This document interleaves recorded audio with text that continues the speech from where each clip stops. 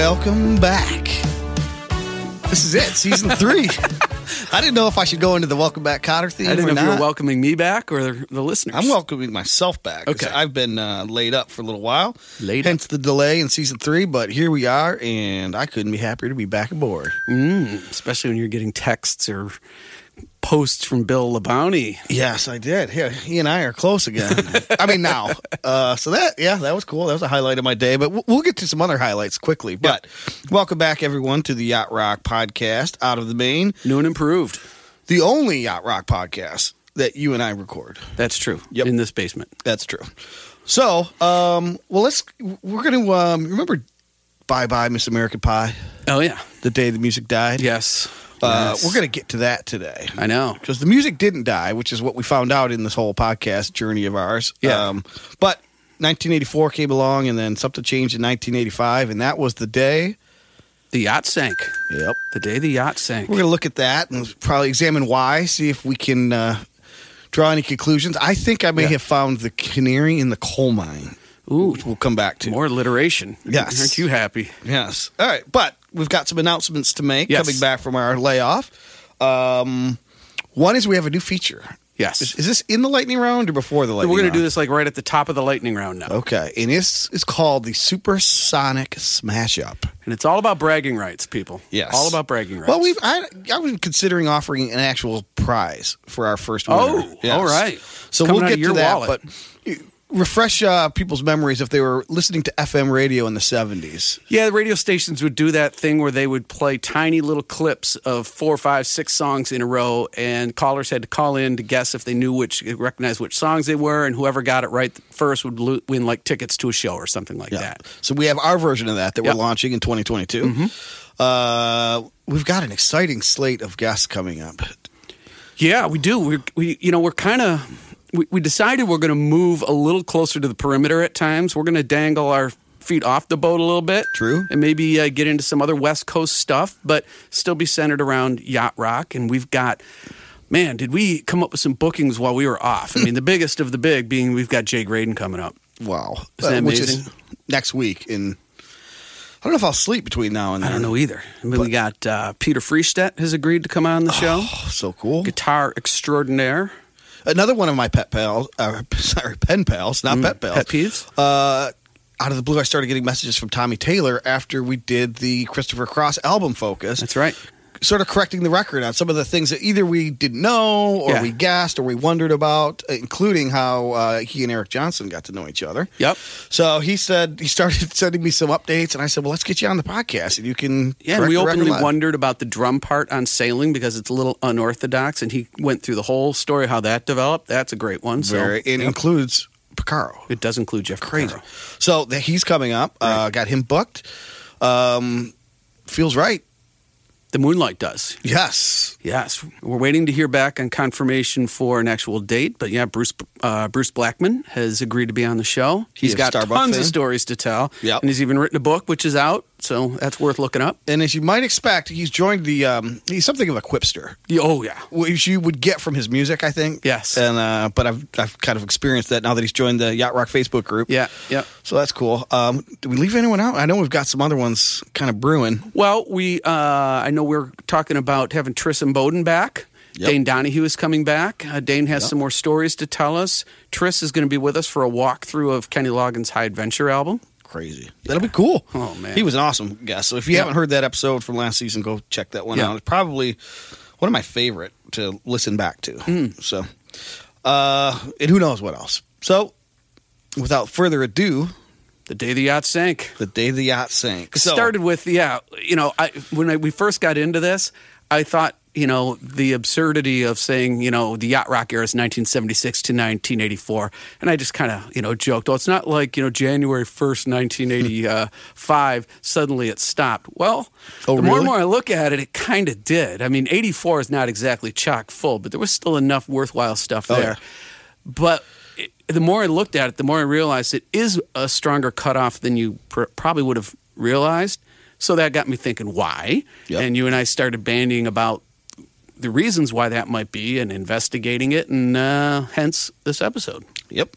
So we're going to talk about if we can make any conclusions as to why. Mm-hmm. And what's interesting, though, I thought about it is how that eventually has gotten undone over the years. Like the dying has gotten undone. So yacht rock's like a zombie genre that, about 2005 it was invented, and then by 2010 I think it starts becoming sort of a cult. Yeah. And how we are in 2022, and it feels like it's coming back into the mainstream again even. Yeah. So, well, one of the most interesting things that you brought up, I think it was last season, was this list of the top 100 songs of 1985. Right. Do you have that in front of you? Yes. Okay. Because I think this will demonstrate that there is some veracity in You want to go through that now? Yeah, All let's right. do that.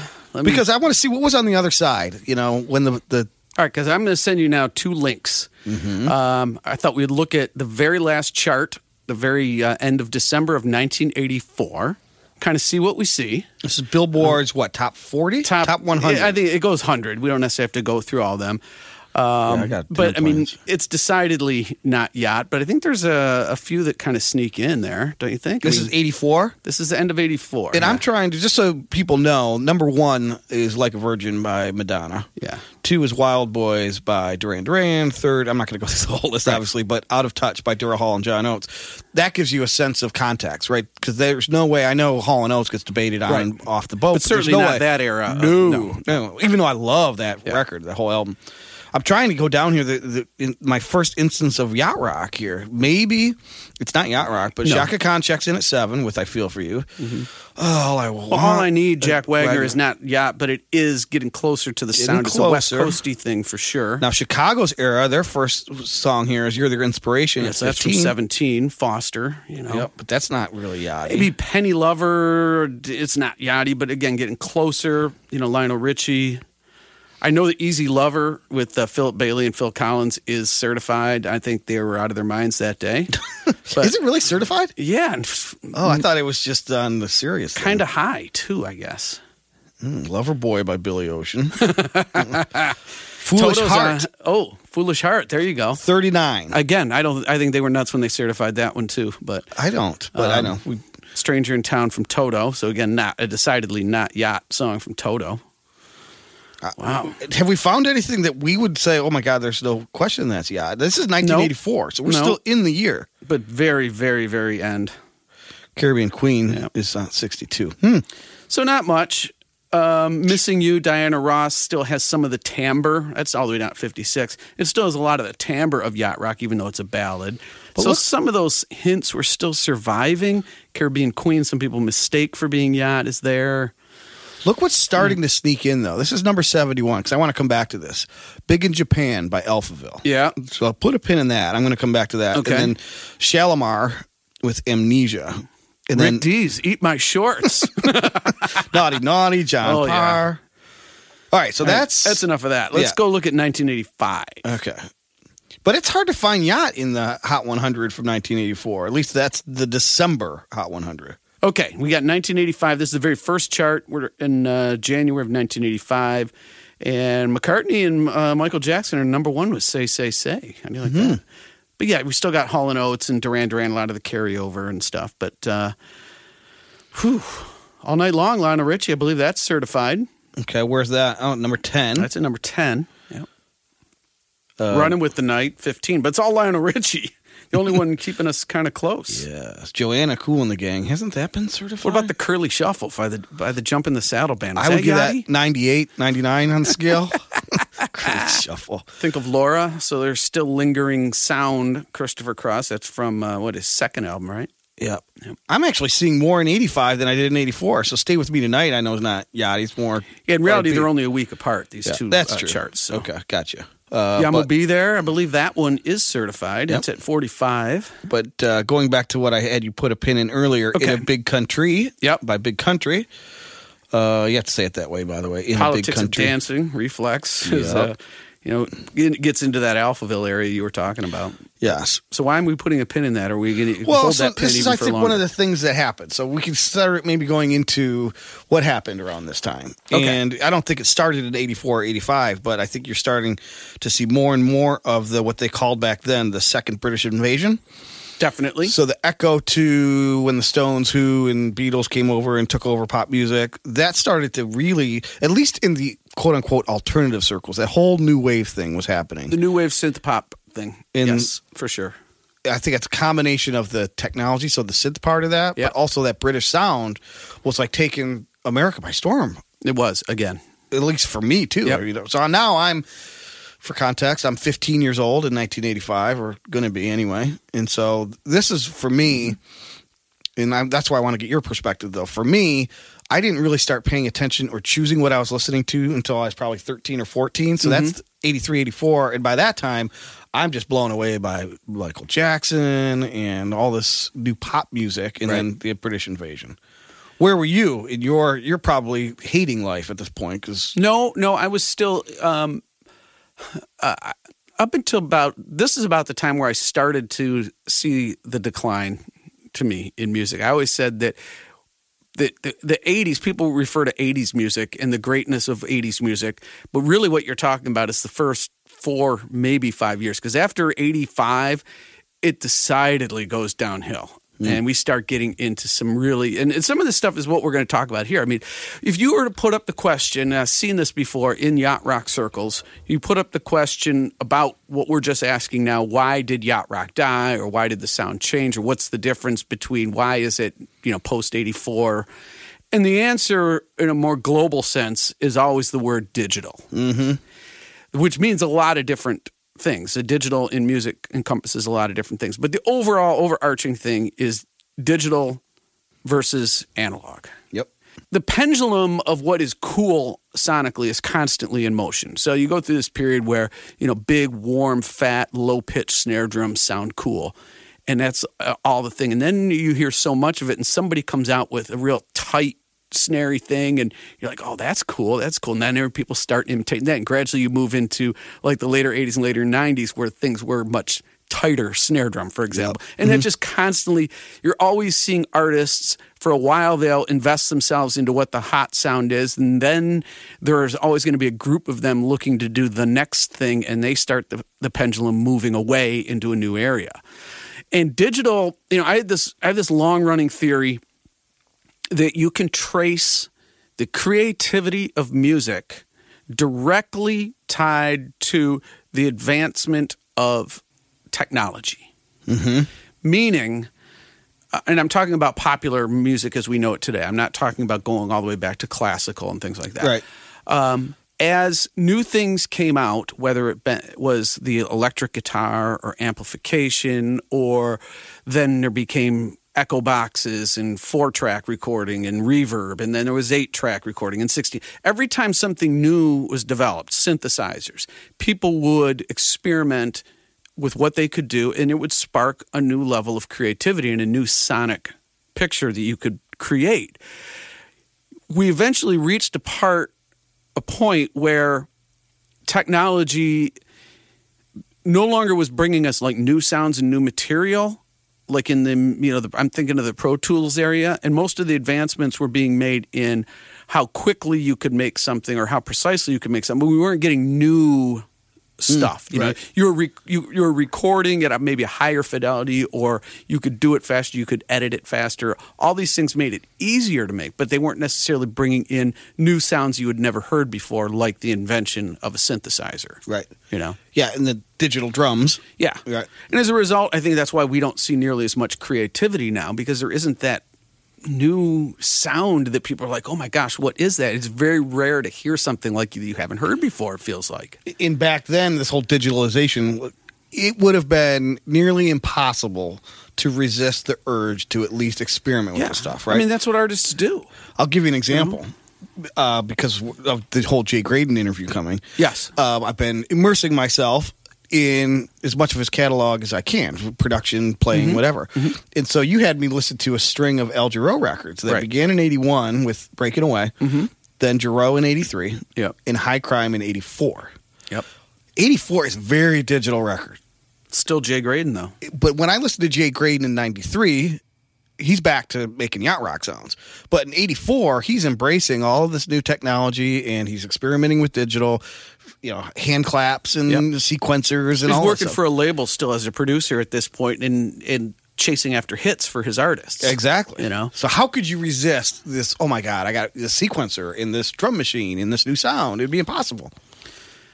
Yeah. And in all of that, I mean, I got a whole list of them here, the things that became available. And while they're useful tools and they can do great things, within the context of yacht rock and the things that we've outlined in the past that make yacht rock different, you could see how they were going to bring about the downfall of yacht rock. And now we said, digital, even just digital synthesizers versus analog, when you start getting into that FM synthesis, which is that DX7 sound, that DX7 electric piano, when that came out, that was all the rage. And everybody said, I don't want my Rhodes anymore. I want this. Yeah. And so Rhodes fatigue, people were so tired of hearing the Rhodes. And then they got this new thing. The Rhodes, which is an essential building block of yacht rock, was suddenly cast aside. Nobody wanted them anymore. When you need mealtime inspiration, it's worth shopping Kroger, where you'll find over 30,000 mouth-watering choices that excite your inner foodie. And no matter what tasty choice you make, you'll enjoy our everyday low prices, plus extra ways to save, like digital coupons worth over $600 each week. You can also save up to $1 off per gallon at the pump with fuel points. More savings and more inspiring flavors make shopping Kroger worth it every time. Kroger, fresh for everyone. Fuel restrictions apply. Well, there were a whole new artists going back to the British invasion that were embracing sounds that didn't even sound real. Like Depeche Mode wasn't trying to sound like a piano. Well, I'm even just talking about, you're absolutely right. I'm talking about going back to your Jay Graydon thing, even somebody who lived off of the E-Rhodes, which he's going to talk about, went and started using DX7 on these Al Jarreau records. Correct, yeah. But digital in general can also be like, not just digital synths and not even just digital recording, but, digital reverbs. You're able to create these reverb sounds that are either longer or brighter or sharper than before, and that can get harsh on the ears. We have digital drum machines and things, and gradually the evolution of the drum machine, the sounds got harsher and got brighter. Even just digital recording allows everything to be so much brighter, because when you're recording on analog tape has a thing called hiss. When you record on tape, there's always going to be a certain level of tape hiss that is a byproduct of recording to tape. If you take something that has hiss on it and try to brighten it up, you're bringing the hiss way up too. Right. So you tried not to brighten unless you absolutely had to. You also tried to record as loud to tape as you could without distorting it. Thereby, the louder you recorded, then that kind of pushes the level of the hiss downward. Right? Higher signal to noise ratio. Right. When we got into digital, you no longer had to worry about hiss, basically. So that allowed people to EQ things a lot brighter than they had before. You hear that in the mid to late 80s. You didn't have to worry about recording loud to tape, which meant you could have sounds that were really hard on attack. Whereas like when you were recording to tape, you tried to reduce sounds that had real hard attack. You tried to control those hard attacks like a snare drum or whatever so that they wouldn't blow out the tape or have to be recorded so low to compensate for that hard attack. I just got to interject real quick because as you're saying all this, I'm looking at the chart and I'm seeing the tune Naughty Naughty on it. Like how bright and loud is that? It is. But when digital, you didn't have to worry about taming that attack, which is often called a transient. You could just record it with that transient because you weren't worried about taming it for the sake of saving hiss later. So now all your tracks have a lot more harsh attack to them. By nature of digital recording is able to capture that, without having to be tamed or, being crunched onto tape. So all of these things lead to this whole sonic scape of being a lot more attack heavy, a lot brighter, and none of those things really work well in a yacht rock environment. Right. Yep. So sonically, that's where sonically things had to change. The one thing I wanted to just spend a minute on is I've really been enthralled with over the years. There's always this one faction of musicdom who is trying to keep alive what you would call rock and roll, meaning organic instrumentation, and you see it throughout the years. And in this era, when I think, okay, who was trying to keep rock and roll alive? It's the hair bands. Yeah. And so now rock and roll takes on a whole new life, and it's all about glam, it's all about appearance, it's all about being bombastic. All the stuff we said about creating space and just, not overplaying, it was never true in heavy metal. Right. It was look at me, look at me, look at me. How loud can we make every single instrument? Yeah. And then it was, and you know me, I call it the cock rock era, right? Yes. I'm a sucker for a good cock rock power ballad. Yeah. Oh, I just love them so much. And they were setting up these awesome guitar solos, right? And I think a lot of times they were trying to emulate the stars that we're talking about in the yacht rock era and trying to outdo the Jay Gradens of the world and Steve Lukethers and not yacht, but I get what you're saying. But it's like, all right, we need a guitar hero on the front of our label. We need a sex symbol in front of the mic. Yeah, guys like Steve Vai and Satriani, or even like an Yngwie Malmsteen came along, it could just blaze. CC DeVille and Poison. Yeah. It's like everyone had to have one. Yeah. So, but you look at, if that was the sole remnant of what I would call rock and roll, the 70s had all kinds of different threads. Yeah. But like, I don't know what else, who else was really playing rock and roll in the 80s, but it was the metal bands. And well, there was the second generation of Van Halen, but that was awfully close to what you're talking about too. It wasn't that far off from the hair band. So. Right.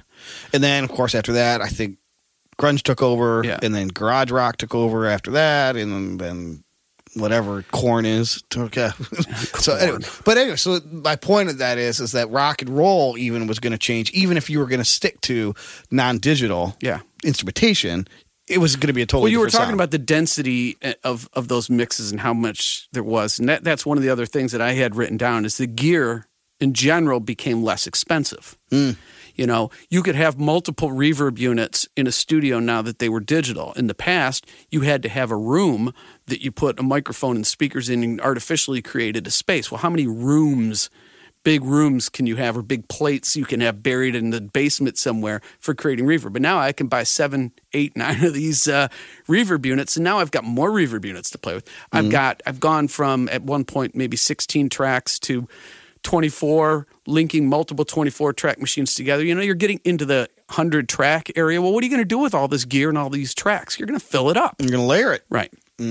Again, and that leads you away from one of the other essential aspects of yacht rock, which is space and mixed clarity, not necessarily bigness, but clarity. You wanted to hear the detail of what everybody was playing. You weren't trying to create this otherworldly large sonic space, which is what the 80s became about. Yeah, absolutely. Yep. I think across the board too. I'm thinking of like the British Invasion stuff, the hair band stuff, everything. Pop music, it was a lot of stuff. Can we talk about the Buggles for a moment? Yeah, I think you're moving into an area. I want to get back on real quick on your Depeche Mode thing, because I didn't mean to gloss over that, because I did have a note like that the other thing that was happening gear-wise were these sampling workstations where you could record a sound in and then assign it across the keyboard and just play it across the keyboard, whether it was a dog barking or you could sample a violin or whatever. And these things allowed you to do stuff sonically that you could never do before. And I think we found that artists took on what they could do from a sonic perspective, started to take over their time and their mental energy as opposed to, quote, writing songs. Key changes and bridges and all that stuff. You became, so many of these artists, Duran Duran kind of got into that. Yep. When you think of a song like Wild Boys or whatever, it's all about like the sound. I don't think of a song like more that. than anything like that. Depeche Mode is a good example. New Order, all these guys were so much into sonic creation, and songwriting was very secondary. Yeah. Well, and just to piggyback off that too, is because I think there were obviously some good songs from that era too, but the expressed intent was to not sound like an instrument, right? It was like exactly Alphaville. You want to sound like it's completely digital, completely processed, and that's Depeche Mode sound. You said New Order. You could go on and on and on. Pet Shop Boys, all of those Brit rock bands. When these things came out, people didn't understand what to do with them, so it became, well, what if I did this? And it just all kinds of crazy stuff happened, and it defined a new sound. But it wasn't about chord changes and melody and lyrics about fools. No, not about fools, and not like how do we bring some jazz elements into this, right? No. So, just to be fully transparent, I loved the music that came out. So here I am, 14, 15. Yeah, this isn't knocking it. I'm like, I've never heard anything like this. This is amazing. Even going back to the cheesy bass in You Are by Lionel Richie, I'm like, that sound is awesome. Yeah. That guttural fake sound. So what about the Buggles? Talk to me about the Buggles. The Buggles are prophets. Oh, yeah. Well. So the first video ever played on MTV was... Video killed the radio star, yep. Video definitely, I think, killed the yacht rock star. Because I think it became clear around 82, 83, 84 that the product was no longer solely the music. The product was the show, the movie, the 3.5-minute movie you could create, to the point where eventually we're making 10-minute movies and putting a song in the middle of it, like the Thriller video. Yeah, and David Bowie's Blue Jean. Yep. Yeah. And I think labels re-emphasized, the brilliance of the music and the songwriting and the performances in favor of, we got a circus show to sell. Right. And I'm even thinking bands that I like Flock of Seagulls, their whole shtick was to, hey, look at this crazy hair, right? It's like, it's a video, back to that, I want to get your thoughts on this, is video totally de-emphasized the need for brilliance music. Well, somebody posted something once, a meme that made me laugh. It sounds so absurd at first, but when you think about it, it's exactly what you're saying. And the meme said, I want to go back to 1978 when it was okay for ugly people to make music. I would have thrived in that era. I know. Well, it's true. It's like, you would see these pictures, you'd see these people on the liner notes, and then if you went to go see them live, you'd see them. But prior to MTV, we had no access really to what these people even looked like, nor did we really care. No, and they weren't being put on record because of their look. The look thing was very secondary, at least for a while. Yeah. But obviously by the MTV era, the look became everything. Which goes back to the metal bands, right? It's all this glam and gender bending and all this stuff. It's like, look at the show we could put on. Right. All the music videos, remember, were these fake concerts with flash pods going off everywhere. Yeah. Or they were telling these long, drawn out stories, and, that's what was selling. Like your Greg Kinn video with the zombie apocalypse. Hey, that somehow made my Yacht Rock Halloween mix. Only because of that. It's not Yacht Rock, and it's not Halloween, but it's on there. And so, yes. So, did video, an artist, this will sound so silly and whatever, but does an artist like Madonna make it in 1980, 79, when there's no videos? That first album was awfully good musically, and I think it was before. But would they have created a product around someone like her, is my point, right? No, probably not. You're right. And then once you realize there's a formula there, you get your Whitney Houstons, you get it's all Michael Jackson was. He's, by the way, we're getting to the canary in the coal mine. Okay, but it's like to me, I see this shift in there. Let's create a product that we could sell. Who happens to have some music attached to him or her? The music has to be good. Great Borderline's a good song, I guess, but it's not sophisticated, or it's not, Yeah, it hadn't gotten into full velocity at that point. It was starting. I think we are certainly there now, where exactly I need to have a product, I need to have a look, and all that stuff, and then we'll get Max Martin to fill in the music later. Well, Steve Lukather calls it, all you need is a celebrity and a laptop. Yeah, truth. I think that started in mid-'80s here. Yeah, I agree with that. Absolutely. Do you want my canary in the coal mine theory? Yeah. All right. So I was doing some research and doing some thinking about where did it all go wrong? And where did we go so wrong? I had to start with when's the last time I saw it go so right? And so for whatever reason, not for whatever reason, it's pretty obvious. I picked one of the most iconic albums of all time that maybe you wouldn't have thought of as yacht rock, but it kind of is the Michael Jackson Thriller album. Okay, so that was recorded in 83. I think it came out in November 1983. Okay. So it was doing most of its work in 1984 in terms of marketing and had sales. A couple of early pre-singles. I know The Girl Is Mine came out well ahead of the album, but because still, your point. They collaborated with on McCartney. Did they collaborate at the same time with Say? Probably. The one probably fed the other, yeah. Anyway, so, which, by the way, the wiki page on the Thriller album is hot trash because, and I am going to reference it, but it says it only featured one celebrity guest. Paul McCartney. So now, we forgot about Vincent Price. Well, Vincent Price, but even if you wanted to dismiss Steve Porcaro, Steve Lukather, Jeff Porcaro as not guests, what about Eddie Van Halen? He was the guitar player of the era. But anyways, Dougal Chancellor on drums. Yes, I mean, come on. But so you had Quincy producing and bringing in all of his buddies to write great songs, make good music. So we mentioned, which a lot of that eventually led us to "We Are the World," which is one of the biggest accomplishments of the 80s. Yes. But go ahead. Yeah, it's a different But thing. if you listen to that record, again, it's not like I wouldn't say, oh, here, listen to this yacht rock record. But there's lots of elements, right? Oh, the elements are there all over the place. Whether it sounds yachty to your ears is a different question. And there were still, obviously, this is Quincy Jones, one of the best producers in the world in history, right? Still. And he's bringing in these elements because he knows he needs some crossover appeal, so it needs to have some elements of jazz, some pop, some rock, maybe. Yep. And this brilliant record's made, okay? And what happened in the follow-up album? Think about how that album sounded. Mm-hmm. Then think of the follow-up album came in 87, and that was bad. Bad. It was bad, in my opinion. I didn't like it much. I didn't. Well, sonically, it's completely different. It's got all this digital. I mean, it actually features like Nathan East is in there. I can't even hear him, and it does have.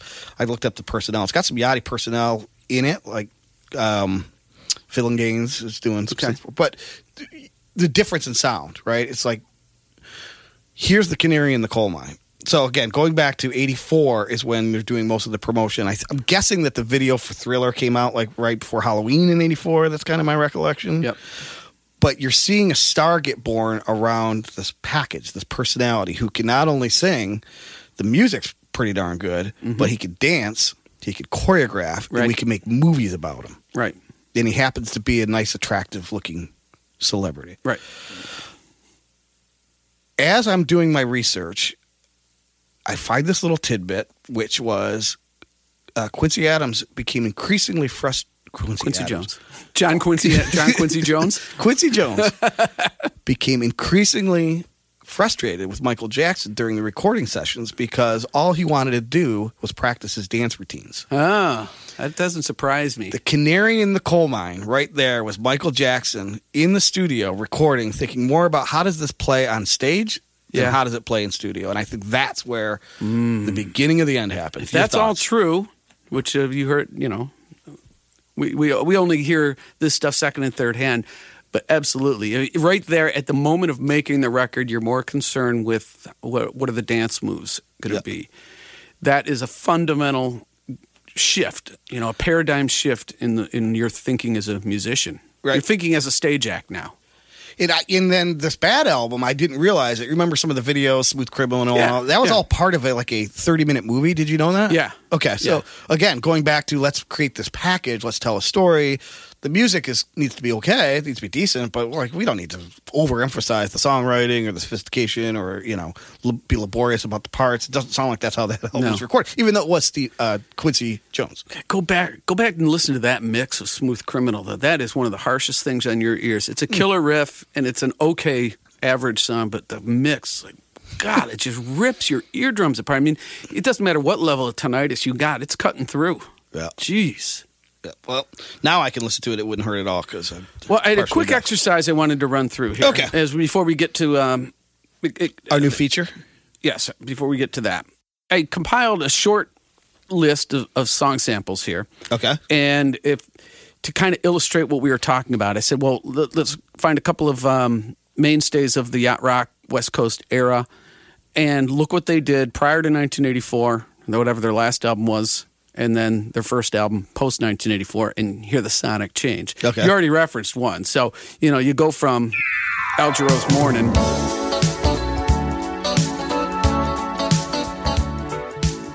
to the High Crime album, and here's Sticky Wicket.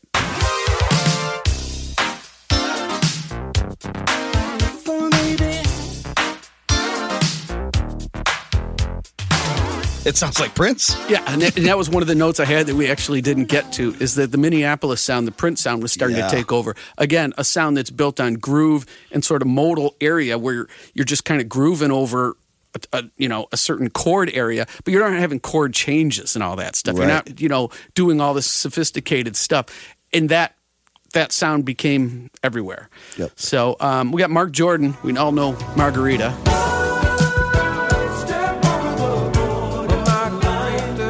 So his next album was then 1987. So Margarita was 1983. This is I Ching from the Talking Through Pictures album, 1987. Listen how different this is.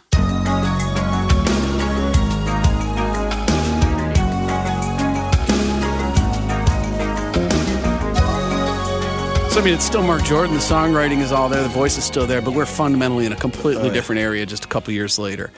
Kenny Loggins, High Adventure, Heart to Heart is an absolute essential one, right? I've heard of that song. Essential song. Mm-hmm. But what about the first track from his very next album, Vox Humana?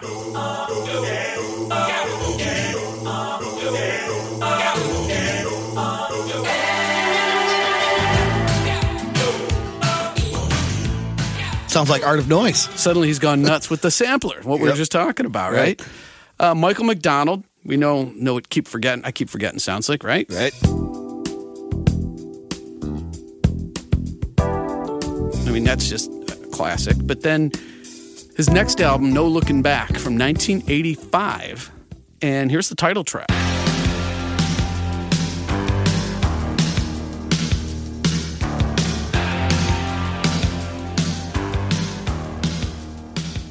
Remind me which Rocky movie for which that was used as the montage for him working out. Exactly. Well, Boz Scaggs, 1980, was Middleman, but by 1988, he was on to the Other Roads album, and here is Heart of Mind, Without a Rhodes.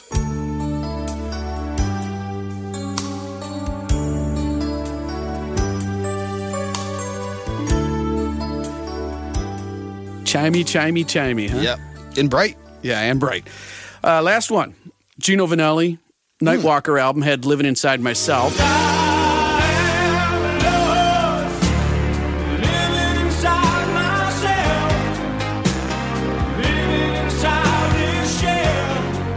So that is very much of a yachty texture if the song isn't entirely yachty. So that was 1981. Where was he by 1985? Black Cars.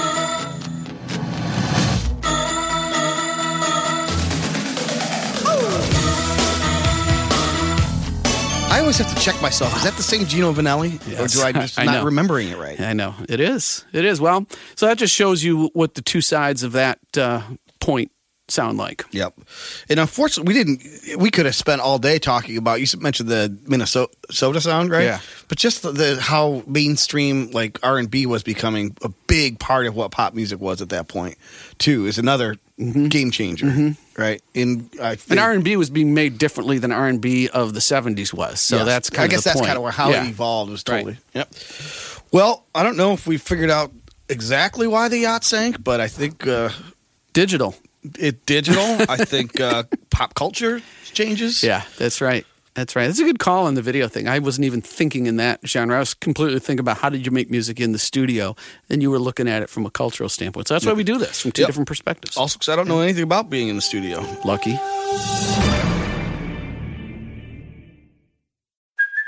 Hey, it's Kaylee Cuoco for Priceline. Ready to go to your happy place for a happy price? Well, why didn't you say so? Just download the Priceline app right now and save up to 60% on hotels. So whether it's Cousin Kevin's Kazoo Concert in Kansas City, go Kevin, or Becky's Bachelorette Bash in Bermuda, you never have to miss a trip ever again. So download the Priceline app today. Your savings are waiting. Go to your happy place for a happy price. Go to your happy price, Priceline. All right, let's move on to our lightning round. So we've got a new feature to the lightning round. We do. And that is called the Supersonic Smash Up. You've put this together. I did. And we're going to have a contest on Facebook for whoever wants to participate. I am going to award a free item out of our Yacht Rock gear store. Nice. To the first person who correctly identifies the songs. So tell us what you put together. It's 6 songs, so it's a 6-pack, and they're very tiny snippets. These are all yacht certified songs in this case. Okay. May not be that way every week, but it is this time. And so we're looking for the first person to identify in order the song and the artist of these 6. So give this a quick listen. All right, let me hit it one more time. All right. You want to hear it again? Yes, I do. All right, here we go. All right, so there you go. But you're also going to put this up on Facebook that people can go there and click and re-trigger it as many times as they want. Is that correct? Yep. So look for it in the comments to the post where we publish the podcast episode, Yeah. I'll put this in the comments, and then people can reply to that comment with their guesses. All right. So that makes sense. So play it one more time. Yep, there you go. Supersonic Smash Up. Yeah, and then, how's of course, that audio file will be there for you to play it over and over Right. and over again. Right. All right. That may change. I may post it as its own post, but we'll figure We'll it out. see. But either way, first person to get all 6 right. In order. In order. And then we'll contact Spelling you with your counts. prize. It does. All right. Well, we talked about the yacht sinking. Yeah. Let's get that boat floating again for Okay. the first What do you got? episode You of 2022. All right. I thought we had discussed this song, but Okay. I went into our playlist and it was not there. Mm-hmm. And it just came up on a shuffle the other day. What are your feelings on How About Us by Champagne? Does that float your boat as a yacht rock tune? Some people are made for each other. Some people can love one another for life. How about us? Some people can hold it together. Last all kind of weather. Can we? Close, but not quite. No cigar there? It's like a soft R&B thing. I suppose if I invested and really kind of dug in and listened to it, it might change my mind. But without giving it a listen and a study, I would say almost, but not quite. Okay. Yeah, I think I'm a soft yes. Okay. Could be just by prior association because I've been brainwashed into it. It does have a certain amount of shuffle to it, groove. Yeah. It's got some instrumentation too. Anyways, okay, what do you got for Does It Float Your Boat? Well, this is kind of part of the exercise that we just did. And if I were to tell you that I had an Al Jarreau song that was written by, co-written at least by Jay Graydon. I believe Jay Graydon produced it. It's got a halftime shuffle. Would I need to go any further? I'd say it's, floats my boat. But Yes. But it's from 1986. And the halftime shuffle is on a drum machine. oh, jeez. And here's what it sounds like. Sacrilege. Tell me what I gotta do to get to your house. Tell me where I gotta go to be with you. Tell me what I gotta say to speak to your heart. Tell me what I need to know tonight, so everything will be alright. So I already know your answer. Too digital. Yeah, I mean, that kind of makes the point right there that seemingly all the elements are there, but no, they're not really. Again, that sonic change is enough to be known. I'm going to stick with Al Jarreau for my buried treasure. Okay. This is a buried treasure. This does come from the post-yacht era, just barely. You already mentioned the album, the High Crime album from Al Jarreau, and this is a ballad. It's not really a yacht rock song, but because within this context, what we're talking about today, it's probably the last really great hit that Al had. You're stealing mine. Well, we might as well start 2022 off like a smash. Here's After All. After all, I will be the one to hold you in my arms. Telling you after all, I will be the one to hold you. Well, yeah, you did steal it. That was mine, after all. That was one of those songs that I was like, oh my God, I've been listening to nothing but yacht rock for 3 years. And again, maybe it's too ballady, but it's like, And it's just outside the era. So it's off the radar. It is definitely but- too ballady to be a yacht rock song. But most, my list is, highly loose on the edges at times. Yeah. So, Yeah. Okay. Cool. Well, I'll allow it. oh, thanks. Yeah. Oh, by the way, I had a quick couple notes on that one. It was, it includes Jay Graydon playing on it, David Foster's playing on it, Mike Baird on drums, Robbie Buchanan, written by Jarreau, Graydon, and Foster. I mean, we're talking Yeah. high-end people yeah. there. That pulls in Foster too. That's impressive. Yeah. All right. Well, here's my buried treasure. And I spent much of my COVID break, holiday break, that is, listening to Eric Tagg. Eric Tagg. That's I cool. think that. What a singer. Yeah. And I would say that the hardcore among our Facebook group, they all know Eric Tagg. But Oh, yeah. if you're just kind of a casual fan, Eric Tagg, did he come to fame by working with Lee Ritenour? That's how I became to know him. But, Yeah. So he sang a lot of vocals and co-wrote with Lee Ritenour. Yeah, like Mr. Briefcase and Is It You and all that stuff. Yeah. But he also had a solo career. And if I were to tell you to go to listen to an Eric Tagg record, I would say 1982's Dreamwalkin'. However, it's not on Spotify, so we can't add it to our playlist. Right. The only thing it's not even on YouTube Music. It's on, somebody uploaded the whole album in a video. But that's worth listening to. So the personnel, are you familiar with the personnel on that? Ava Boreal and John Robinson and oh man, Greg Matheson, Nathan East, Chuck Finley, Lee Ritenour himself, Tom Scott, David Foster, David Hungate. I mean, geez, oh Pete. So I'm going to go to his 1977 album though, Rendezvous. Okay. Picking something slightly random. I'm just going to pick the first tune right off of it, grabs you right away, and that's called Got to Be Loving You.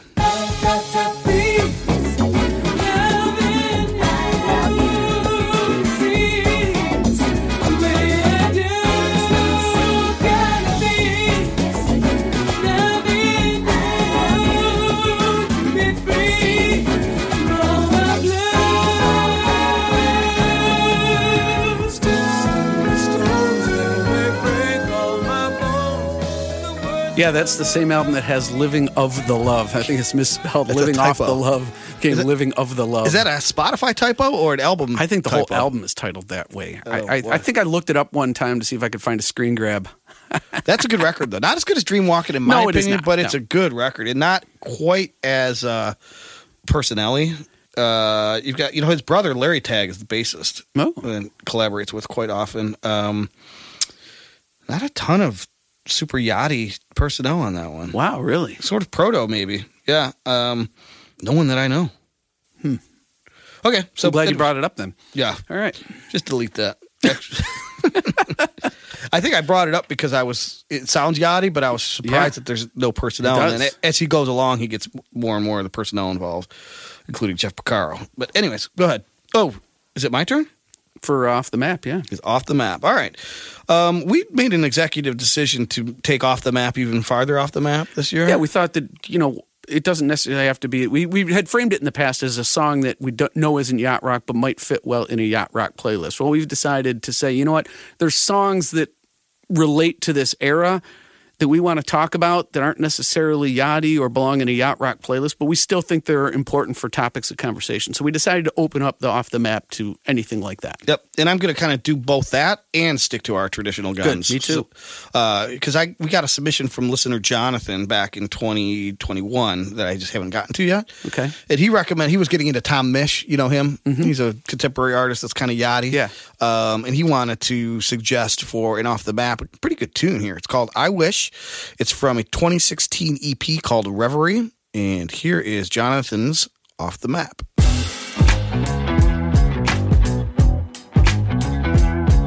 When you go, I'm a sunless sky.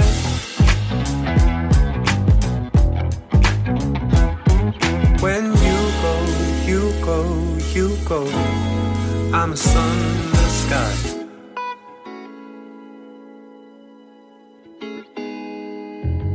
I miss the way we loved. Yeah, that's got some groove to it. Yep. Got some summer groove to it, whether it's yachty, but that's a good submission. I like that. Yeah, it's very chill, very chill. Yeah. All right, my Off the Map is I was listening to Chicago 17 Foster production. And by the way, as an aside, we both watched the Foster documentary on Netflix called On the Record. Is it on the record or off the record? It's one of those two. It's so good. Go watch it. Just go watch it. If you've got Netflix and you're interested in music and what you expect from David Foster, just the stories that they tell and the way that he comes across,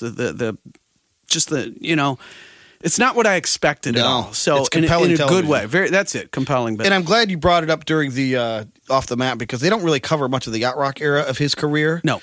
They touch on that time period, but none of the yacht rock stuff. Yeah, and they reference like the Chicago era, which they were still a little salty about that, weren't they? They were, and I'll just say I'm not the one who invented evil David Foster. I know. And you'll see why if you watch that. Yeah. But this was there was a bonus track that was added on Spotify playlist of Chicago 17, and it's clearly in its demo stage. And whether it was a demo that Foster had worked up, or this was a demo that Robert Lamb was preparing to submit to Foster, because Foster said in that thing about when he took over for Chicago 16, said first thing I had to tell him was that all the songs they had written for this album stunk. All of them. All of them. He threw them all away. So maybe this was Lamb's attempt to kind of submit something to Foster that would be fit. And he was co-writing it with a certain David Pack. I heard of him. Who also duets with him on this song. Ooh. So this was a bonus cut. Clearly not done, but it's called Here's Where We Begin. Here's where we begin. It's all very clear, but this is the end of being alone. We've waited so long, we'll make it forever. Tell you, anytime you can find like a David Pack collab or solo project that you hadn't heard before, that's like finding buried gold. I'd never heard anything about David Pack connecting to Chicago in any way and writing with Lamb, so that was kind of a fun discovery, even though the song isn't really complete enough to totally evaluate. His vocal's complete, though. That's probably just a reference track for him. I know. It's just him. Let me just blaze this down, and we'll worry about it later. Yeah. Well, the yacht may have sank, but it got pulled to the surface once again. The wreckage has been rescued over the years, and we're going to talk about that in 2022. Yep. How it never really sank, which is part of my Jay Graydon exploration, which we'll get back to. Okay. So for that, episode 1, we can pick up there next week. I think that sounds like a good idea. Ahoy. Poloy. All right, we'll do it. I thought you forgot.